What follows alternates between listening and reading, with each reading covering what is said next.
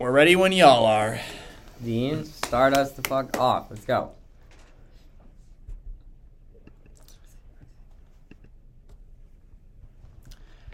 Hello, everybody, and welcome to the WICB post-game podcast. Dean Gutik alongside Alex Chipro, Tobias Zabare.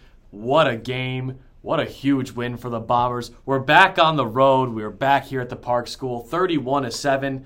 The Bombers moved to 4-0 on the season and now 1-0 in conference play. A huge win for the Bombers. Absolutely. I mean, we talked about a lot coming into this game, how this team was going to be the first tough test for the Bombers, how we expected this game to be a competitive game. At the end of the day, the scoreline was probably a little bit belying to the true nature of how close this game was, considering 14 points put up on the board by the Bombers were put up by defensive turnovers and misplays by the Hobart Statesmen. Yeah, I mean, you see the final score 31-7 Ithaca. I don't think, as Alex was saying, it fully reflects what happened. There were a couple points that kind of Ithaca was gifted by Hobart, and then there were also some points that Ithaca could have had taken off the board. You know, some field goals they could have had that they weren't able to get. So for the Bombers, ultimately though, this is a huge win. We said that this was going to be, Brockport was their first real test. This was, the biggest one so far. You have your first conference matchup, open up Liberty League play in a hostile environment on the road, and you do that to Hobart. That sets you up perfectly for your next stretch. And you guys mentioned this. I mean, it was not only a huge win for the Bombers, they took the crowd out early. And we mentioned this on last podcast, which I don't want to rub it in. By the way, I was the only one to pick Ithaca in that podcast. And No, you weren't. You were the only one who picked Hobart to win. We both said Ithaca. No, I said Ithaca. No, I'm just kidding. We will go. Okay, you better be kidding. I am defending my honor here. I just wanted to get a reaction out of you guys. But the Bombers win, get a huge win. I mean, this is another game. What I try to say is this is another game where it felt like the score should have been closer. We said this for Brockport. We said this for Hobart now, and I even think we said this for Bridgewater State. However, these are all games that the Bombers still deserve to win. They were the better team. The better team won this game. And they capitalized on all the opportunities they got. Passing play was a big part of their game today. Julian Dumaga, 3 receptions, 87 yards. You mentioned the Hobart. You look at the Hobart defense, but Dumaga made the receptions that he got were the big plays that set up a score for the Bombers. Absolutely. I mean, you talk about the passing game for Ithaca, and it was pretty much the main point of this offense. And you look at also, we talked about this a little bit in the Alfred episode, how we expected that Ithaca was sort of going to open up the playbook against Alfred, and I feel like they did. But today, we truly saw the full reps of that with a trick play touchdown today, a pass from A.J. Wingfield on a screen pass to Billy Tedeschi, who then threw a forward pass to Jalen Leonard Osborne for a touchdown. And I honestly was sitting up in the stands watching the game, and I saw the trips sort of left formation that they had, and I was like, okay, this is going to be a screen pass, the whole thing. And then when he threw that touchdown, I was shocked. I think everyone was shocked. I think even Hobart was a little bit taken back by that. But, I mean, in terms of the formations that we saw from the Bombers today, we saw a lot of unique sets. We saw 3 sort of triangles stacked wide receivers off to one side with none on the other side, with maybe a tight end crunched up against the offensive line. But we also saw a lot of 2-by-1. I think that's their favorite formation that we've seen this entire year, where they have 2 wide receivers on one side, 1 on the other, and then a tight end on either side of the offensive line in order to have a little bit of variability. But I think, that formation, they ran a ton of different plays out of it. They would run, stretch plays, draw plays, quarterback runs, quarterback option plays. I mean, we saw so much in terms of just Coach Turper opening up the playbook today to where it really helped them in terms of getting offensive production. Yeah, I mean, you talk about everything was going their way this game. Alfred was when they were starting to experiment with trick plays. This was the game where they opened the floodgates against a good team, and it feels like every game has built on the last. The first game was figuring out this team and learning as a group. Second game was picking up from that, shoring up what you needed. Third game, you start building, and now this one, you open the floodgates and make everything work. Absolutely. I mean, and just going back to another trick play that I sort of saw, I think midway through the third quarter, they brought out A.J. Graham, who is someone who is listed as a quarterback on the 2-deep roster. However, they lined him up in the backfield as a running back on a couple plays during a drive, and I honestly really thought that they were going to have him sort of use sort of like a wildcat-style play or maybe another trick pass down the field. And it ended up not working out, but I made a mental note of that, and I think going forward, perhaps that's something that we see where they bring in a second quarterback like A.J. Graham as someone in the backfield to potentially be throwing the ball downfield and potentially just opening up for Wildcat and other plays like that. And you guys mentioned on the formations, the trick play. A little spice, a little seasoning to the offensive playbook right there. I think South Bay may have came out, would be proud. A little sprinkle some flavor on there. I mean, I have to agree with you, Alex. It shocked me really well. Watching from the sidelines, I thought, okay, Wingfield's going to pass it. It goes to Tedeschi, and I'm thinking, oh, boy. As you see the arm go back, it's like, oh, boy, he's about to chuck this one deep. And he was just like, you know what? Whatever. Leonard Osborne is down there somewhere, and he was. A 30-yard touchdown bomb for Tedeschi. A perfect passer rating, 1 for 1, 30 yards. I mean, QB1 in the future? No, I'm just kidding. I mean, yeah, so, setting the scene, we've talked a lot about where we were, so I kind of want to explain, because normally we're all up in the stands, or for a road game we're watching on the road, but I produced the Gridiron Report. Dean over there, my fantastic game day reporter. We decided Hobart an hour away, we were all going to drive up. Dean, now we're going to be on the field. Alex is going to be in the stands to get that atmosphere. And Dean, as soon as Tedeschi throws that touchdown pass, comes running over to me on the sidelines where I'm filming and gives me a fist bump and we got the shot. But also incredible, because I thought as soon as that started to play out, it's just going to be another Ithaca screen pass, because they do this all the time. And then Tedeschi goes back, and watching the Ithaca sideline watch that play, they were hyped up for that. That was something that they've clearly been working on, and it finally paid off.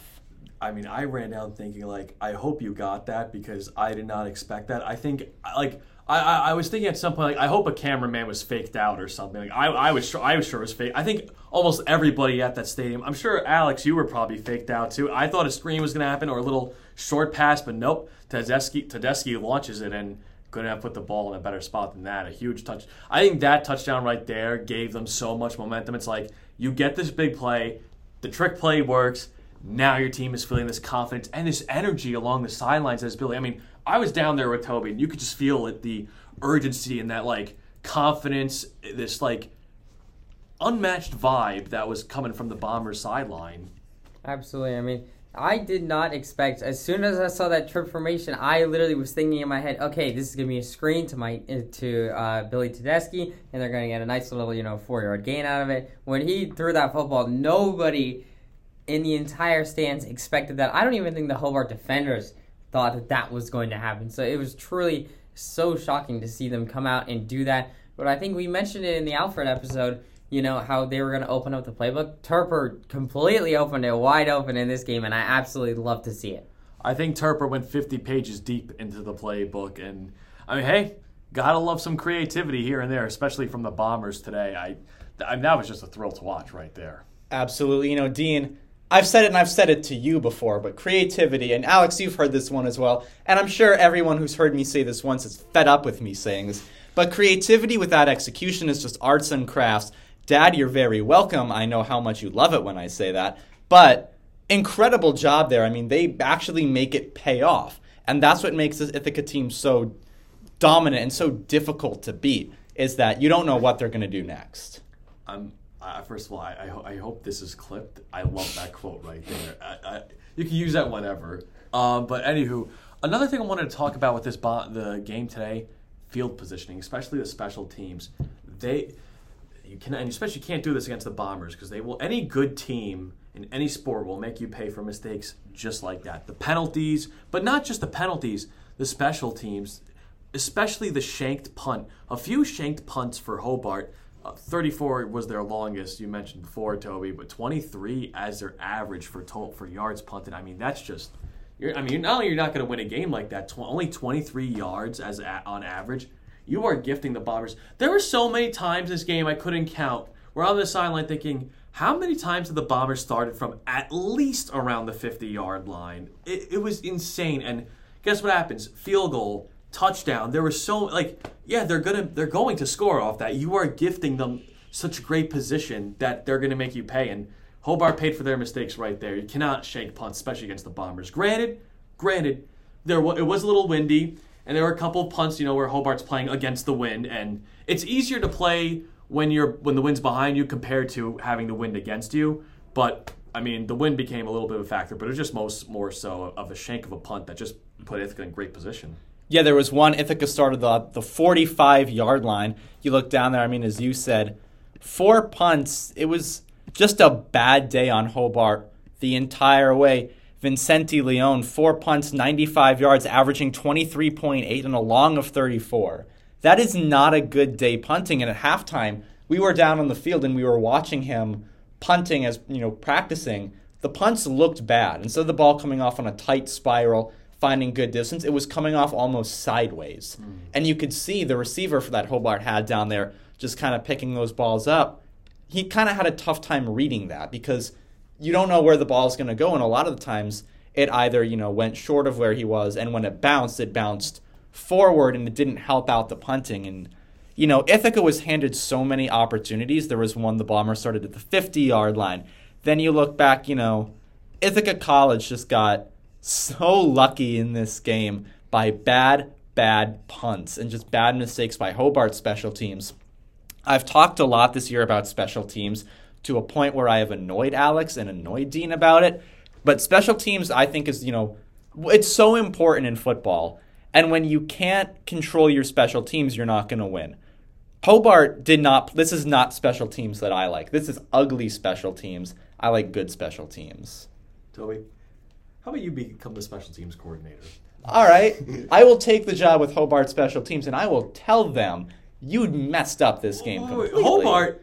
I thought you wanted me to be with Hobart. No. All right, fine. I'll take over for the Bombers. You cannot go to another Liberty League opponent. Okay, you know what? I got to help and make special teams glorious everywhere. This is my mission to the world. Toby, I am frustrated in my black suit right now. I just want to say that. Alex, please add. For those of you who are listening at home, Dean today wore a completely all black suit from head to toe and was rocking it today, and he looked absolutely sick. And we mentioned this throughout the day that on the sideline he looked like he was John Wick on the sideline, just ready to take out someone in the all full black suit, and it looked freaking fantastic. But getting back to special teams, thank you. Absolutely, I think that today Hobart definitely led up some favorable things, but also looking at Ithaca's side, I mean, Bahamundi did miss a couple kicks, especially one at the end of the second quarter going into halftime in the last few seconds that ultimately was one that he should have made. He probably was like a 30-yard field goal or 35-yard field goal, and normally he makes those. And so I noted that as a factor means that could have been a turning point in this game. Should Hobart have come out, scored a touchdown, and immediately would have been back in at 21-7, and, this game could have been completely different had the defense not shown up today.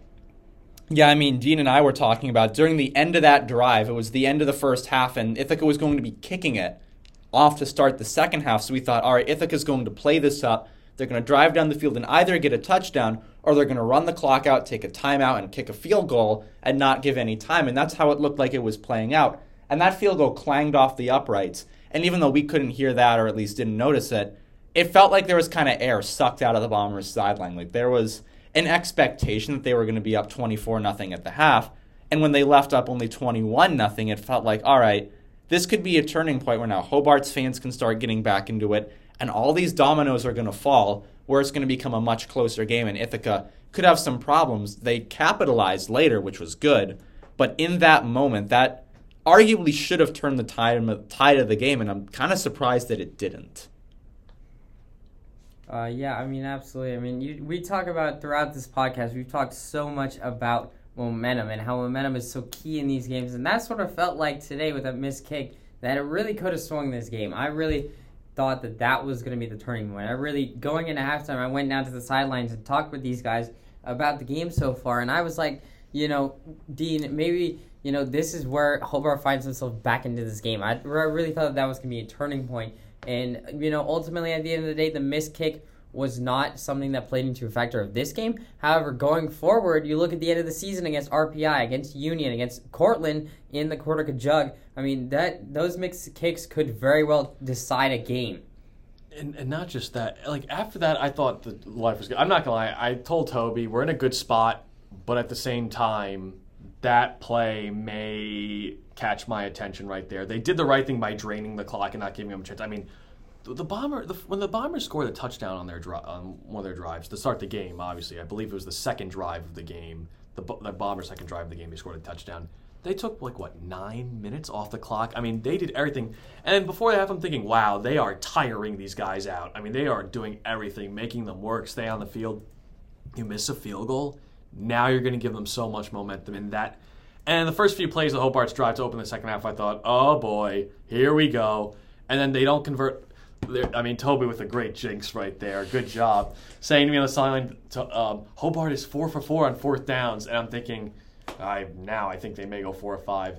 And then there's a turnover on downs. Then next thing you know, we're like, yep, they're 4 or 5 now, which turned the tide. And bam, the Bombers scored right after that. All right, you know what? I can't take credit for that stat. That stat was provided earlier in the morning on Saturday by our second wonderful producer, Kyle DeSantis, who's also on Radio Crew. He told us Hobart 4 for 4, and that just popped into my head as that was happening. Like, oh yeah, Kyle. The jinx. We can put that one on Kyle DeSantis. Yeah. Another game I want to talk about, another part of the game I want to talk about today for Ithaca was the run game. And I thought that this would be the strength of this team, and I still think it is. Dante Garcia came back. I'm not going to fault Dante Garcia. For those who don't know, this is his first game on the field this season. Jake Williams didn't have much of a big impact. The Bombers' run game couldn't get going. And it was concerning at one point because it's like, all right, one of the bigger parts of your offense is not going. Hines can't get the big run. Williams can't get the big run. Dante Garcia's a bit rusty, which, again, completely understandable. It was... I didn't get a nice sense from that. But, again, they did their thing. But the Bombers win despite a run game, which, again, they have Rochester next, and I think the run game we'll get to more of this later, but the run game should be better next week. But this week wasn't their best. Yeah, absolutely. I mean, we went into this game thinking that both teams were going to run the football, and for most part, Hobart held up to that bargain. They ran the football very much, which we'll talk about a little bit later on. However, for Ithaca, I honestly expected Jake Williams and Jalen Hines to go off this game. I expected them to both have 50-plus yards, and having Ithaca for a team total of over 200 or 250 yards. I expected them to go off, and they did not today. I mean, if you look at the stats, Jalen Hines had 11 carries for only 37 yards and a touchdown from about the 3-yard line. However, I really, truly believe that it was interesting to see because we've talked about so much this year about how good the Ithaca offensive line is and how dominant they've been. And I was looking for guys like Jake Villanueva on the offensive line to really just open up some holes, but they really weren't found. And I think it's a credit to Hobart's defense that really shut it down. Ultimately, the passing game made up for it a little bit with Jalen Numaga and AJ Wingfield. However, they definitely showed that this Ithaca running attack can definitely be stopped. Yeah, absolutely. I mean, we were thinking that a lot of the Hobart defense was going to come from the secondary. I mean, we were talking about Abdoulaye Diallo and Peterson Monisant, one of the linebackers on that crew. And they did have good games, but we thought that was going to force Ithaca to the ground. Yes, you had 11 people run the football. Yes, you got 153 total yards, but 153 total yards on 48 total carries wasn't necessarily your best day, an average of 3 yards per carry for all running backs. I mean, that is literally 3 yards in a cloud of dust. That Ithaca used their running game well to set up other plays. AJ Wingfield did really good scrambling when he didn't have a lot of opportunities. But Hines, Williams, Wingfield, a lot of those runs are just small setup plays. Either gain a few yards or you're down by the goal line. And one thing I noticed a lot on those goal line plays from the sidelines is it was just the Bombers. Then they turned to the run and just starting to punch it in. There was a lot of that physical punch, just get the ball over the line, and sometimes they kind of had to resort to the air. Either get it over the line or just punch it in and get a first down. But like I said, the Bombers' run game is going to get going. I know we mentioned the trenches a lot, and I kind of ties to this. I don't feel like the trenches was the strength for the Bombers today. And we usually talk about Puckey, Villanueva being the strength of their O-line. I thought Hobart got some decent pressure here and there. The defensive line couldn't get much pressure. And don't get me wrong, by the way, I still think this is a good sign for Ithaca. The fact that you still win this game, you couldn't get a sack, you couldn't win the battle of the trenches. I thought Hobart did honestly better. And you still come away with the win on the road to start the season 4-0. You're headed down the right path. I think Ithaca will get it together, hopefully. But again, the run game wasn't their sharpest, but that's okay. Not every game is going to be perfect. We all know this. The pass game is not going to have their moments. The run game is going to have their moments. But you know what great teams do? They persevere through those moments, and that's exactly what the Bombers did today. Absolutely. I mean, you're talking about how, Jake Villanueva and Jojo Puggy were supposed to be the keys to the offensive line. I was thinking that I was going to have another offensive line segment, which I absolutely love to talk about. I love to talk about how dominating offensive lines can be. And I think they did a good job today overall. Unfortunately, they didn't open up great holes in the running attack. They honestly didn't open up great holes. But I think the fact remains that A.J. Wingfield, I think, only got sacked one time this entire game, was a very good sign for them. Again, in this sort of, in their pass protection and in their ability in order to, protect A.J. Wingfield. And I think that's a great sign going forward because obviously those guys, their job is to protect A.J. Wingfield, and I think they did a great job of that today. Yeah, I mean, you talk one sack from Peterson Monisant, who we knew was going to be a big factor in this game. The O-line did well enough. They just weren't as outstanding as they normally were. Like, a lot of those holes that we normally see, I did not see those holes opening up down on the sidelines. It was a lot more of, Hobart's front seven was really good at creating pressure, and there were times that Wingfield was forced to run out of the pocket and make some good throws on the run, which he did a fine job of as well. But he was just more pressured in this game, and we saw that a little bit too against Alfred, but I think this was like a real pressure. The first time he's actually kind of faced something like that. It wasn't perfect, but they got the job done, which for a game against such a team like Hobart that at one time this year was ranked, and had it not been for a loss earlier this season, they would have been ranked in this game. They did everything they needed to. Yep. I mean, well said. The Bombers still did everything they needed to do. They still came out of the plan for the Bombers was, like I said, not like to neutralize the crowd, just win this game. I mean, we want you to win in pretty fashion. Everyone wants to win in pretty fashion. But there's one thing we want you to do, and just win these type of games. Don't matter how you do it, you just got to win, and that's exactly what they did. The Bombers came into Hobart, a hostile territory, by the way, which, again, and Alex, you could speak for us after. I know you had the fan experience. I mean, from the sideline experience, especially early, and even the tailgate vibe heading into today's game, you saw Ithaca fans, Hobart, we like, hey, this is the first time in 4 or 5 years we're heading into a territory where outside the fifth-year players, this team has not had any players play in this territory. They came in, did better than what I could ask for, honestly, what any Bomber faithful can ask for. So the Bombers get the job done. But as like I said, from standing from the sidelines, it was a great experience up close, hearing a lot of the buzz from the sidelines of both teams, especially the Bombers, hearing the fans cheer as well. I know you were in there as well, in a sea of blue. I mean, it was just awesome. Yeah, absolutely. I mean, you want to talk about fan atmosphere. I honestly did not expect that many people to be at that game. I mean, this stadium was completely packed on both sides, on both from Ithaca and from Hobart. I mean, both sides were completely filled. I was sitting, obviously, on the Ithaca side of the stands, but I honestly think that, this was the biggest sort of Ithaca showing that I've seen so far this year, at least the loudest that I've seen. I mean, they were really getting into this game, and I think a part of that is the fact remains that it is Parents' Weekend for both colleges, both Hobart and Ithaca, and I think homecoming. Yeah, homecoming. You mentioned that, Dean. I mean, so many parents were at that game. I mean, I was sitting in just a crowd of parents who happen to have players who happen to be their kids, and I think that they were really just getting into it. I mean, you want to talk about penalties and stuff. I mean, during some of the calls that, were maybe a little bit questionable or stuff, we're definitely, parents were getting into it. They were getting super rowdy and stuff. And so I think that's just a huge part of this game. We talked about how the Hobart fans were going to be the problem, but in reality, once Ithaca put up points, I didn't really hear anything from them for pretty much the rest of the game up until they scored their touchdown. So, I mean, the Ithaca fans were definitely out there in full force, and it was great to see that. Yeah, we saw, when we pulled into the parking lot that we parked our car into, there was a contingency of Ithaca fans there tailgating before the game, and after the game, they were still there hanging out in lawn chairs by their cars, which, amazing to see that atmosphere. And, you talk about Parents' Week, and I do want to shout someone out today who was kind of an honorary fourth member of the podcast, even though he's not in studio with us, and it was Dominique Donna, our show photographer. He did an incredible job.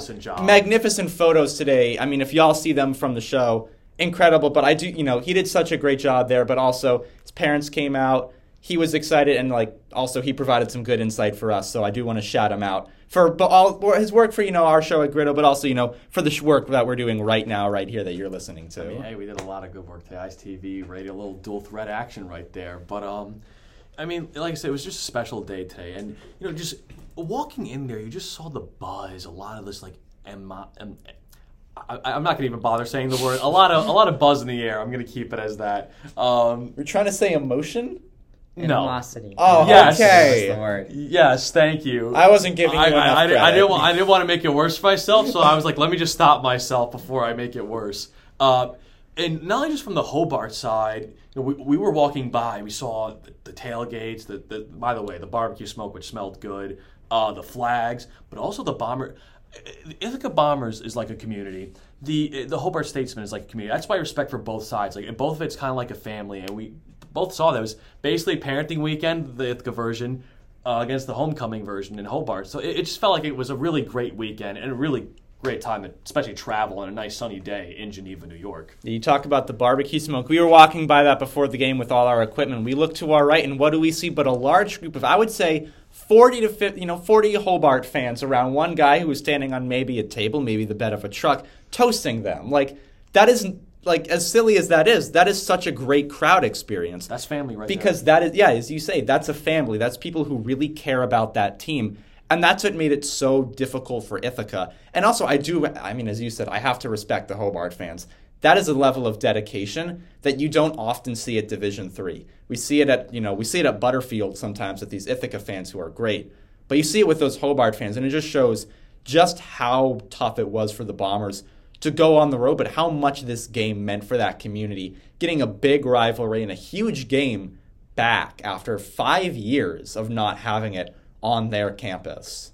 Absolutely. I mean, you mentioned 5 years not having it. I mean, Dean talked about this morning as before we even left Ithaca to go to this game, and it was like all of the players on this current Ithaca Bombers team roster, they had never played. Outside of the fifth-year guys. Yeah, outside of the fifth-year guys, had never played in Geneva, New York. So, I mean, it was a whole new experience, and the fact remains that the fans and the family members, because pretty much a lot of the fans, I'm not going to lie, in the Ithaca section from at least what I could tell sitting up there, a ton of them were parents. Like, there were not a whole lot of students that were going to that game. It was mainly parents, but my goodness, the parents were out there in full force, man. They were completely into this game, and it was just great to see. It's like, you talk about community, you talk about family, I mean, those guys are just there for each other. They all know each other, and they're all super close. I mean, you had so many people in terms of just the stands. They were getting super rowdy. They were stomping their feet, parents and all that stuff. And it was just great to sort of feel that atmosphere, even on the road in a hostile environment as Hobart.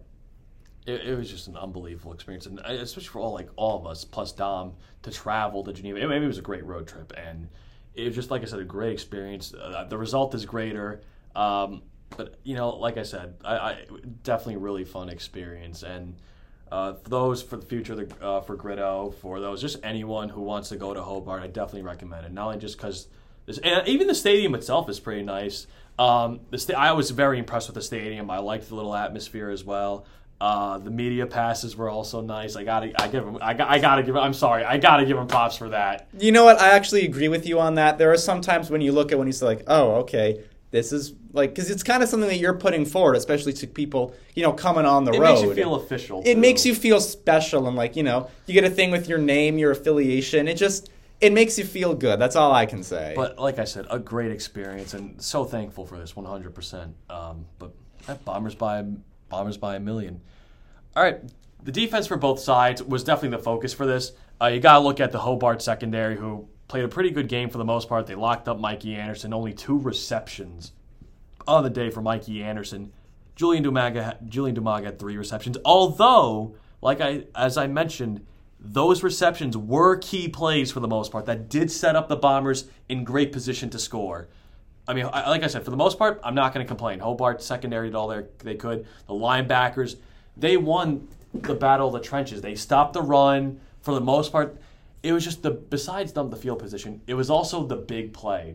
When Dumaga needed to make a big play, he was there. He was a guy that a lot of us looked at as the breakout player and who's going to be our wide receiver too. And again, seeing him, by the way, before I continue with this, these past few weeks, he's the wide receiver too, outside of Mikey. But again, I thought outside of his key receptions, Hobart did a really good job in the secondary, but they also did a very good job stuffing the run. Absolutely. I mean, you talk about the Hobart secondary. I would like to shout out 2 players, which are Blake Hansen and Diallo Abdoulaye, who absolutely just dominated in the secondary for Hobart. They did a great job of locking up Mikey Anderson. And I noted this as I was watching up in the stands, Diallo would normally be lined up against Mikey Anderson, and then normally Blake Hansen would be covering either Dumaga or he'd be covering Klein, who was also out there on the field today doing quite a lot of stuff. But between switching off between Diallo and Hansen, Hobart did a great job of locking up Mikey Anderson. And something else that I noticed what Hobart did to shut down Mikey Anderson was that they would oftentimes line up a linebacker like Anthony Romano up against in the slot against Mikey Anderson, and then Anthony Romano would simply just chip Mikey Anderson off the line and simply just slow him down, not allow him. And then oftentimes a safety or a cornerback would be waiting over the top to sort of bracket coverage him and really just double him up to where A.J. Wingfield could never really look to Mikey Anderson as a target today just because of how good of a job they did in bracketing him and doubling him and really just shutting him down, making sure that he was not going to be the guy who beat them today. Yeah, I mean, Wingfield limited 10 for 16, 143 yards. I mean, no touchdown passes for him. The one touchdown pass came from Billy Tedeschi, but, I mean, yeah, Michael Anderson, 2 receptions, 10 yards. That is something no team this year has done against the Bombers. Hobart's secondary did, and we said coming into this week, Hobart's secondary was going to be a factor. And, I mean, I think we were thinking of it less as, that and more of they were going to be shutting down the run game, which they absolutely did. But the pass game was really based on the big plays, and that's where Ithaca won this game. They won on the big play because the big plays pretty much all broke Ithaca's way, and they all were massive, and they all really turned the tide down on the sidelines. You could feel that. Absolutely. I mean, I think in terms of you talk about shutting down the run, I mean, the linebackers like Peter Simonic's-son and Anthony Romano were all over the field today. I was so impressed with Hobart's linebacker play between those two guys. I mean, they were flying all over the place. And you talk about tracking the football in terms of just running to the football and closing fast. Those linebackers did it perhaps the best I've ever seen in Division III football. I mean, those guys were all over the field, shutting down the edge plays and really limiting Jake Williams and Hines to where they could not do anything today in terms of running it outside. If they were going to run it, they were going to have to run it up the middle against the teeth of that defense, which really made it tough. But they did a great job of shutting down the edge for the Ithaca Bombers today. Yeah, they've done a great job. But besides Hobart, I also want to focus on the Ithaca side. We mentioned Hobart's great defensive play, the Bombers' defensive play. Ben Stola was awesome today, made a lot of great plays, had a nice little slam there as well. And the homecoming for the kid, 15 minutes away from Hobart in Geneva, New York, and Waterloo, Derek Sluka, a huge shout out to him, a few tackles, but also an interception. I was waiting for it. I said it would be nice for him to get the interception. It happens. And you will just see afterwards a nice man with an all-black suit running down, not even just running, storming down the sideline. And, I mean, it was just a great moment for him. Family there as well. The return home. And we talk about Hobart homecoming. That's the Derek Sluka homecoming. That's the Derek Sluka game. But the defense is their part. And I look at this game as also a win for the Bombers for another reason. I give up major props to Trevor Warner, the defensive coordinator of this team. When the front seven couldn't get the job done, or not even the front seven, I'd say more so the defensive line. When they couldn't win the battle of the trenches, the linebackers did a good job, especially Stola. But even that secondary stepped up today, and again, led by Derek, just a great play. Yeah, I mean, we've talked about all season long how many questions and how many concerns we all had with the secondary of this Ithaca Bombers defense, and those concerns are gone. I have no concerns with this secondary going forward. I have a little bit of questions with a few pieces, but for the majority, I think this secondary has really come into its own, and it was proven today. You talk about Derek Sluka, who had an interception today, and Dean, I'd just like to shout you out because you were calling for it before we even left Ithaca. You were asking for him to get an interception today so that you could interview him for the Gridiron Report, and sure enough, a quarter and a half into this game, he gets an interception, and as soon as he gets that pick, I'm looking over at the sidelines to a man in an all-black suit just running down the freaking sideline. Okay, you see him running down the sidelines. I look over from my viewfinder seeing the pick. I see you coming at me, and all I can think is, oh my God. I think I may have ran a 4.4 on that. We always talk about Rich Eisen running the 40 at the Combine in the suit. You did the exact same thing, but I think you did it more impressively with the whole black suit. I'll do it again. I'm ready to go. You cleared ground to get over and give me that fist bump. I think that may have been one of the fastest I've ever ran for something.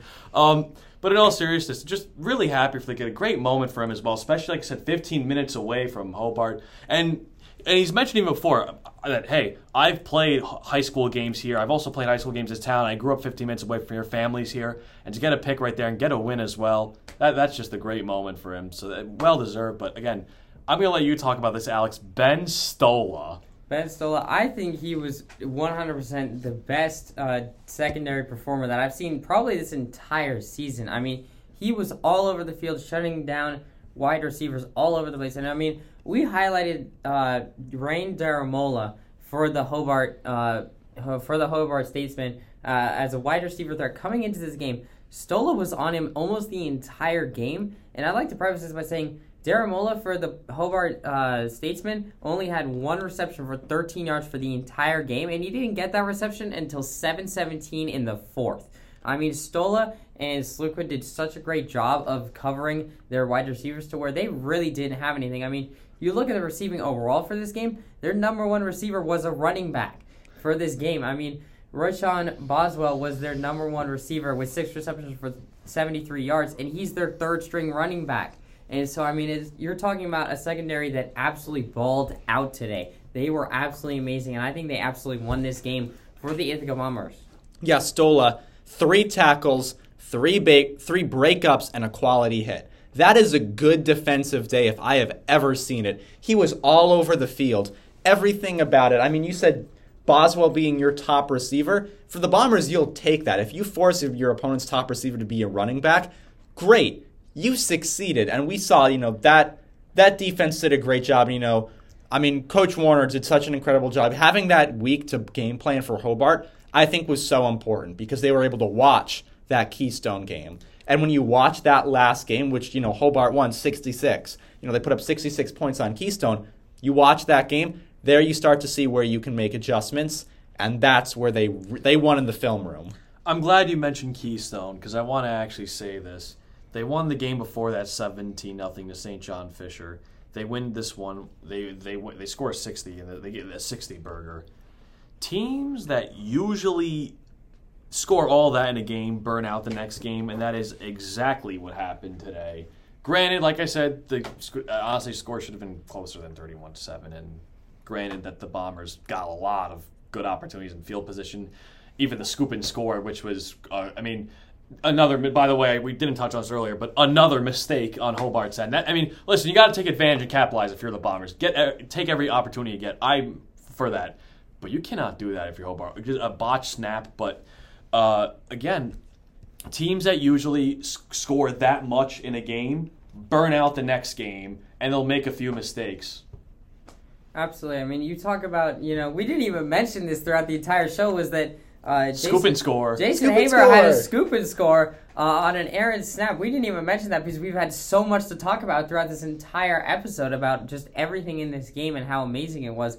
And yet the fact remains, we completely skipped over the fact remains that Hobart had literally just an errant snap that went over the quarterback Kirsten's head and just got picked up by Jason Haber. So, I mean, it was like an absolutely unreal performance by them. But also, I think moving on, towards the end of this game, we saw a little bit, of the chippiness and sort of the frustration set in for this Hobart side. It was petty. It was completely petty. Late in the game, final drive for Hobart. They're trying to score something garbage time. It's less than a minute. There's what was it? 14 seconds. 14.7 seconds left on the clock, and they call it timeout. A timeout! I am sitting there on the sideline. My camera battery is draining fast. We're at 12%. We are at 12%, and we still have interviews and everything to get, and I'm thinking, what are you doing? This game is over. You're not scoring enough points to win this game in 14 seconds. Barring miracles, you're not doing this. This would... No. You would think that Nathaniel Hackett was coaching this game. Give up at that point. Just let the clock run out. You've lost. And there was pettiness on that side. There was after one play. There have been a couple plays in a row or at some time where helmets had flown off and guys had to go out for a play. That's, just a rule in college football. Your helmet goes off, you got to sit out a play. And we heard from the Ithaca sideline how many helmets have to fly in this game. They were fed up. let me just say this, is that the Ithaca fans were so pissed when that timeout was called. You have no idea. I was honestly pretty darn afraid sitting up there, even as an Ithaca student. I mean, those parents were going absolutely insane when they called that timeout with 14.7 seconds.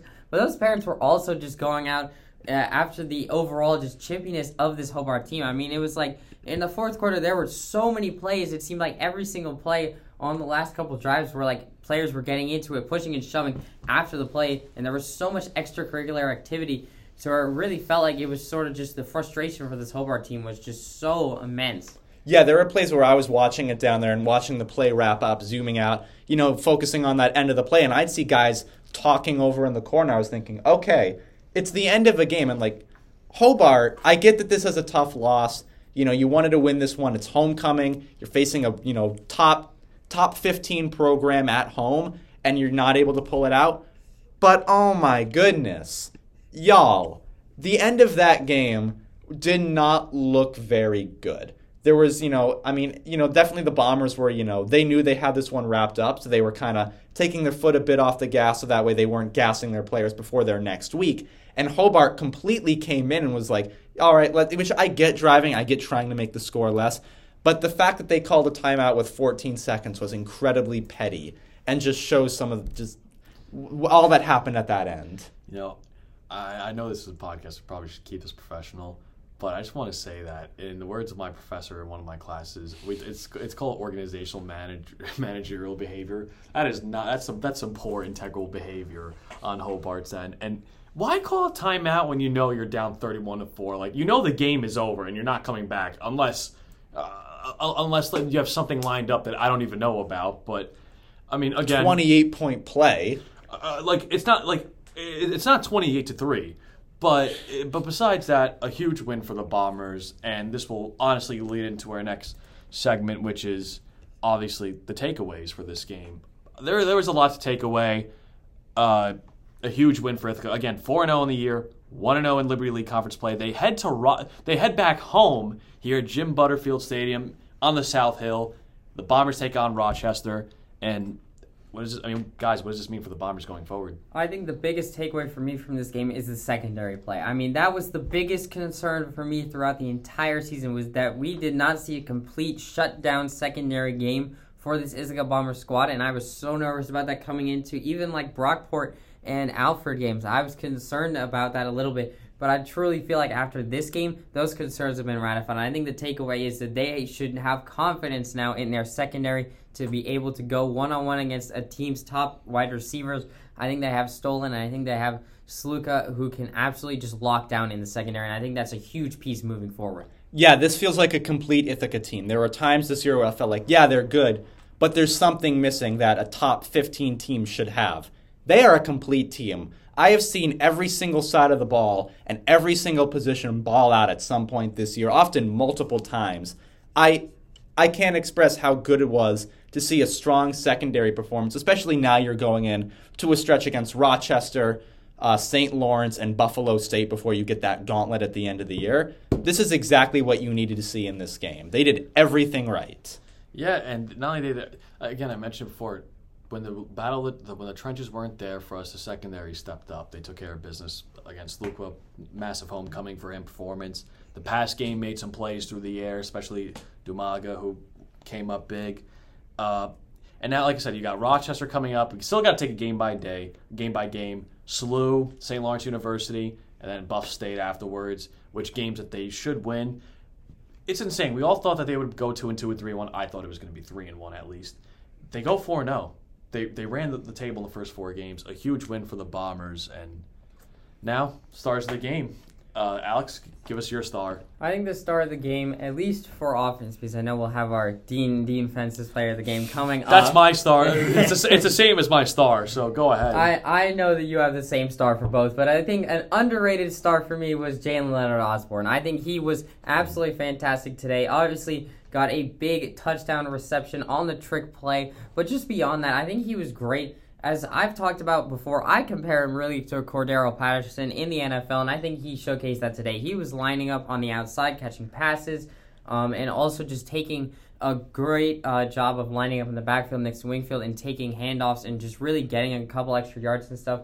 He is so dynamic in what he can do out there on the field, so I think that was my star of the game today. Mine is Julian D'Amago. We said that Ithaca was winning the big plays. He set up the big plays. One of those catch along of 40, 3 for 87 on the day. When Ithaca needed the big play, he was there to make the big play.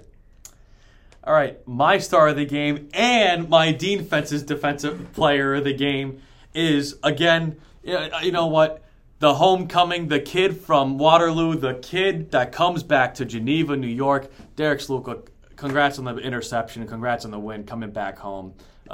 Big ups to him and big ups for this Bombers defense. Just the Bombers in general. A massive win for the Bombers. But if I had to go, but outside of Derek, if I had to choose one outside of Derek, I have to go with Ben Stola for his performance. I thought Ben was awesome today. So Ben Stola is my star of the game, but defense's defensive player of the week is Derek Sluka. All right, before we transition over to Rochester, we made a deal. We made a deal, unfortunately, and you made a deal with the devil and lost. I'm glad I lost. I'm sure he's glad too. For those who don't know or whatever, in case you missed it, the deal was Toby had his cowboy hat on, I had my Bomber blue suit, and I said that if the Bombers won this game, I will let you. I said, and I hope that I'm wrong too because I picked Hobart. I will let you have your 2 minutes. So please make these 2 minutes count. All right, let it go. And 3, 2, 1, the clock starts. So on Hobart's side, they had a quarterback, Joseph Pelletier. Joseph Pelletier comes from Gorham, Maine. Now, Gorham, Maine's the same county I went to high school in. That's Cumberland County in Maine. That also has Portland, Maine, our biggest city. We call it the city because no, there's no other city. Dean has left the room. All right. So about 30 minutes north, that's where I went to high school up on the highway. But I'm not from Brunswick, Maine. I only went to high school in Brunswick. I'm from a small town called Surrey, Maine. Now, for those of you who know about Surrey, Maine, congratulations. It is the tiniest town out there, about 1,000 people, between Ellsworth, Blue Hill, just off the coast of Lake. You look out over the bay, see Bar Harbor. So if you've been to Acadia National Park, you've seen Surrey. Now, I'm going to serve a bit as the Surrey Board of Tourism here. I want to see people come to my lovely, lovely hometown. But, you got Perry's Lobster Shack. Y'all should go there. He cooks his lobsters in seawater. When I lobstered for a little bit as a kid, sold my catch to Perry. Great guy, great family that still runs the place, little family joint. You go down a bit, you got Pugnuts ice cream, incredible. Got the town landing, you can launch your kayak. I got 1 minute left, I got to make this count. All right, you go over to Ellsworth, you got Flexit, you got Manny's for Greek. You got so many good places in that area. I highly recommend you go there. Check everything out. It's so incredible. Y'all, I could rant about Maine, but now talk about Maine football. Okay, I grew up going to the University of Maine Black Bears at Orono College. So exciting to watch those teams when they were good. They almost made a national championship game a few years ago. Lost to Eastern Washington. No big problem, but you got the Black Bears. You also got one of the most underrated rivalry trophies in all of college football, the Golden Musket between UMaine and UNH, and also a new one, the Lobster Pot Trophy between Husson University and Northeastern. Northeastern plays on a blue turf, and guess where Northeastern is? It's from about Cumberland areas. It's a bit further south. My time is wrapping up. Quickly wrapping it up, go to Surrey, Maine, go to Maine, love Maine, the main attraction, and it is at 2 minutes. I did it! You know what? I'm not going to even. I'm just going to get closer because I left the room. I don't even think I want to host the rest of this episode. I don't break much, but I think you made me break on air, so I got to give it to you. I try to stay serious by getting my black blazer on and trying to get my tie on, but then afterwards you went on, and I'm just thinking, I'm actually about to break character right now. So that was the greatest 2 minutes of my life. Well, at least you made it count. Unlike Nathaniel Hackett. But moving on from that, I can't.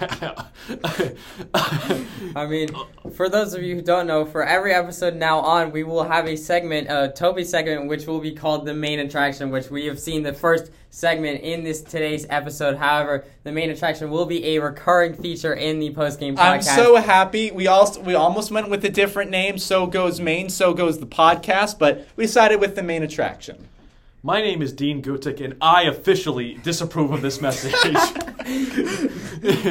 You know what? Not to get sidetracked. Now on to Rochester. Rochester comes to Ithaca, New York, the South Hill Jim Butterfield Stadium next week, 1 p.m. 4-0 Bombers taking on Rochester. And, there's not much really to say. And I say this because, this again, we mentioned earlier, this is a game, these 3 games are games that Bombers should win, especially this one at home. This is a game that the Bombers have to not just win, dominate. Absolutely.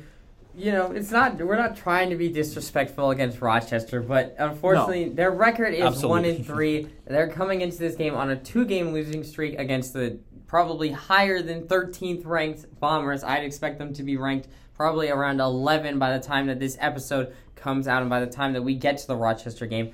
However, at the end of the day, this is a game that ultimately the Bombers should be dominating. There should not even be close. Like, we've seen blowouts this season, and this should be another one. Yeah, you talk about, against a Brockport team that Ithaca shut out 24-0. They lost 3-23 at home in Rochester. They're coming off a 31-3 loss against RPI at home. This is just not, we don't want to be disrespectful, as we've said, but this is just not, it's just not the same team. They've got really one player on offense who we're looking at and saying, okay, he can kind of make an impact, and that's on the ground. Daniel Papantonis. I want to say this right, Papantonis. He's been fairly good. 87 rushes for 742 yards. He's averaging 8.4 a carry, 7 touchdowns. That's really good. You look on the other side, 1 touchdown from your quarterback. That now calls so much into question. And with 5 interceptions, too, they're kind of a one-faceted offense. Yeah, and in terms of what the Bombers really have to do for this game, it's just shut down the running game, which I think we did not see a very dominating defensive line performance from the Bombers in this game. I expect to see a complete reversal of that in this Rochester game because those front 7 guys should have a field day out there. They need to know coming into this game, you do good in your job, and this game is a cakewalk. I don't want to speak anymore after the main segment, but in all seriousness, like you said, actually, this game should be a cakewalk. And like I said, I'm not going to try and be disrespectful to Rochester. I don't mean any bad intentions for any program. But outside of being 1-3, they lost to RPI and Brockport, and Brockport's a team that the Bombers beat. This is, like I said, this is a game. This is a game that you have to put away in the first half. And if you're not going to at least put away in the first half, in the third quarter, this is a game where you have to just come out guns blazing, come out storming out the gate. This is, like I said, this is also a Rochester team that's just been struggling to start the season. And I don't know where to start for Rochester because, again, this is a game where we expect the Bombers to win. And I'm sure when we do predictions later, even now, I'm sure we all have the Bombers, which we'll get to more later. But players to watch from both sides. I think, looking at the defense for Rochester, they do have a decent linebacking core. It's headed by Caden Cole, who has 41 tackles on the year, which is a really high number. We don't even see that from Hobart. I don't think their leading tackler, Anthony Romano, I think only had 36 after this game. Caden Cole has definitely been a leader on this defense, and I think he's someone to keep an eye on. And I definitely think that he's going to be the one probably mainly tasked with trying to stop this rushing attack by the Bombers, because I truly do expect that the Bombers are going to lean on guys like Jake Villanueva and JoJo Pony in order to Pucky, thank you, in order to get back into this game and really just lean on the running game in order to win this football game. Yeah, you look at another player on their defense. You have Jordy Tawa, who has 3 breakups and an interception. He's probably one of their top in their secondary. He's a first-year student, too. This is kind of a program that's rebuilding in some ways. They've kind of been sneaky good in the past, and this year they're just putting the pieces back together. I think Tawa, he can be a factor in this game, and I think that if they put him in the right spot, he can be. But I would be hesitant to put him on Michael Anderson just because Anderson is so explosive. That's kind of a game where you lose confidence in yourself, and I don't know if he'd be able to lock him up just because I don't think he's seen anyone like Anderson. But, he's still their top secondary. This is a team that has good defenders. They just don't have defenders that match up the same way as some other teams Ithaca has faced. Yeah, I'd have to agree. And even though the Rochester do have these key guys, I'd also have to say another one to watch. this may be a reach, but if he does play again, I'm going to go with Dante Garcia for one reason. This was your first game, and I understand struggling. Hobart, they stopped the run well today. This is your first game this season in 4 games. I think this is a game you have to get your footing back from last year. So I think this is Dante Garcia, and not only he could be a good receiving back as well. He could run the ball. I think this is a game where I would watch Dante Garcia and see if he gets his footing back from last year and from the previous game and build more confidence going forward. Yeah, and I think looking at a player to watch for the Ithaca side, I'm looking at Jake Williams. I mean, he got locked up today, only allowed 37 net rushing yards and a touchdown. I mean, I expect him to go off against this Rochester team. I'm truly looking for him to have a chip on his shoulder in this game and really to want to put the team on his back. And I think he's going to have, my bold prediction for this game is that Jake Williams finishes with over 80 rushing yards and 2 touchdowns for the game. I'm going to go with a bit someone different. I mean, it's easy to say Michael Anderson, and I think that's fair because there's no one who can really match up with Anderson on their side. We can also say Leonard Osborne because he slots so well out of the backfield, and he can be that Cordero Patterson type. I'm actually going to say Max Perry. This is the first time we've really said that, but you look what Ithaca's done against teams like Rochester. They split their halves. They have Wingfield come in and start off strong, and we saw it as well with Hobart in the fourth quarter. You bring Max Perry in. We saw it against Alfred. He started pretty much the entire second half. I actually think Max Perry could have a really big day, and especially in a year where Ithaca's kind of building his confidence, I'm going to go out on a limb and say Max Perry. I already said Dante Garcia, but Max Perry is definitely somebody that could very well have a great game. And like I said, if the game is over, 5, my apologies, 2 quarters in, if the game is over by halftime, or if the game is over by the third quarter, I could definitely see Perry becoming an impact player as well. So I would say, I'm going to go. So on that, to end on that note, predictions for this game. I think this is honestly going to be like the Alfred game. I genuinely believe that. I'm going to go with the Ithaca Bombers. I think Rochester will get a field goal to begin a game. I think they get a garbage time touchdown. I'm going to go with 48-10. I think that's very fair. I expect in this game that Ithaca's going to come back to the running game. I think they're going to lean on guys like Jake Villanueva in order to open up the edge. And I think we're going to see a very similar rushing style to what we saw against Bridgewater State. We talked about in the very first episode in this podcast how Jake Villanueva and some of those offensive linemen were pulling to set the edge for guys like Jake Williams and Jalen Hines. And I think that we see a lot of that again in this game. And I truly think that those guys are going to have a major impact. Ultimately, as my score prediction, I'm going to have to say 54-3, the Bombers over Rochester. I mean, I think this is going to be another Bridgewater State game. I don't see it going any other way. 24-17. I can't say that again because I've said that, 3-4 weeks in a row, and it hasn't been right, and this is not the same kind of game. As y'all were saying, this is completely different. The Bombers, their secondary looks so much better in this game. And Max Perry, I think, is going to come in during the second half just because this game's going to be out of hand by that point. But I think Ithaca's, they're going to be able to get the guys through the air. I really see on offense, Michael Anderson being big through the air. I see on the ground Jake Williams having a big day on their defense. I mean, Matt DeSimplis, Jason Haber, Ben Stola, they can all have those big days. Anthony Robbins, Ryan Salisbury even, who has been kind of one of their, secondaries who's had some struggles and has been slotted kind of above his belt. And he's kind of fared pretty well. My prediction, I think Rochester does get, an early touchdown and then a late touchdown in garbage time, much like Hobart was gunning for. I don't think they get, 14. I think I'm going to say 55-13 Ithaca. Yeah. All right, well, that is going to do it for the WICB post-game podcast. A great game, a big Bombers win. We'll see you for next week after the Rochester game. Dean Gutic, Tobias Zabore, Alex Chapro. We'll see you next time.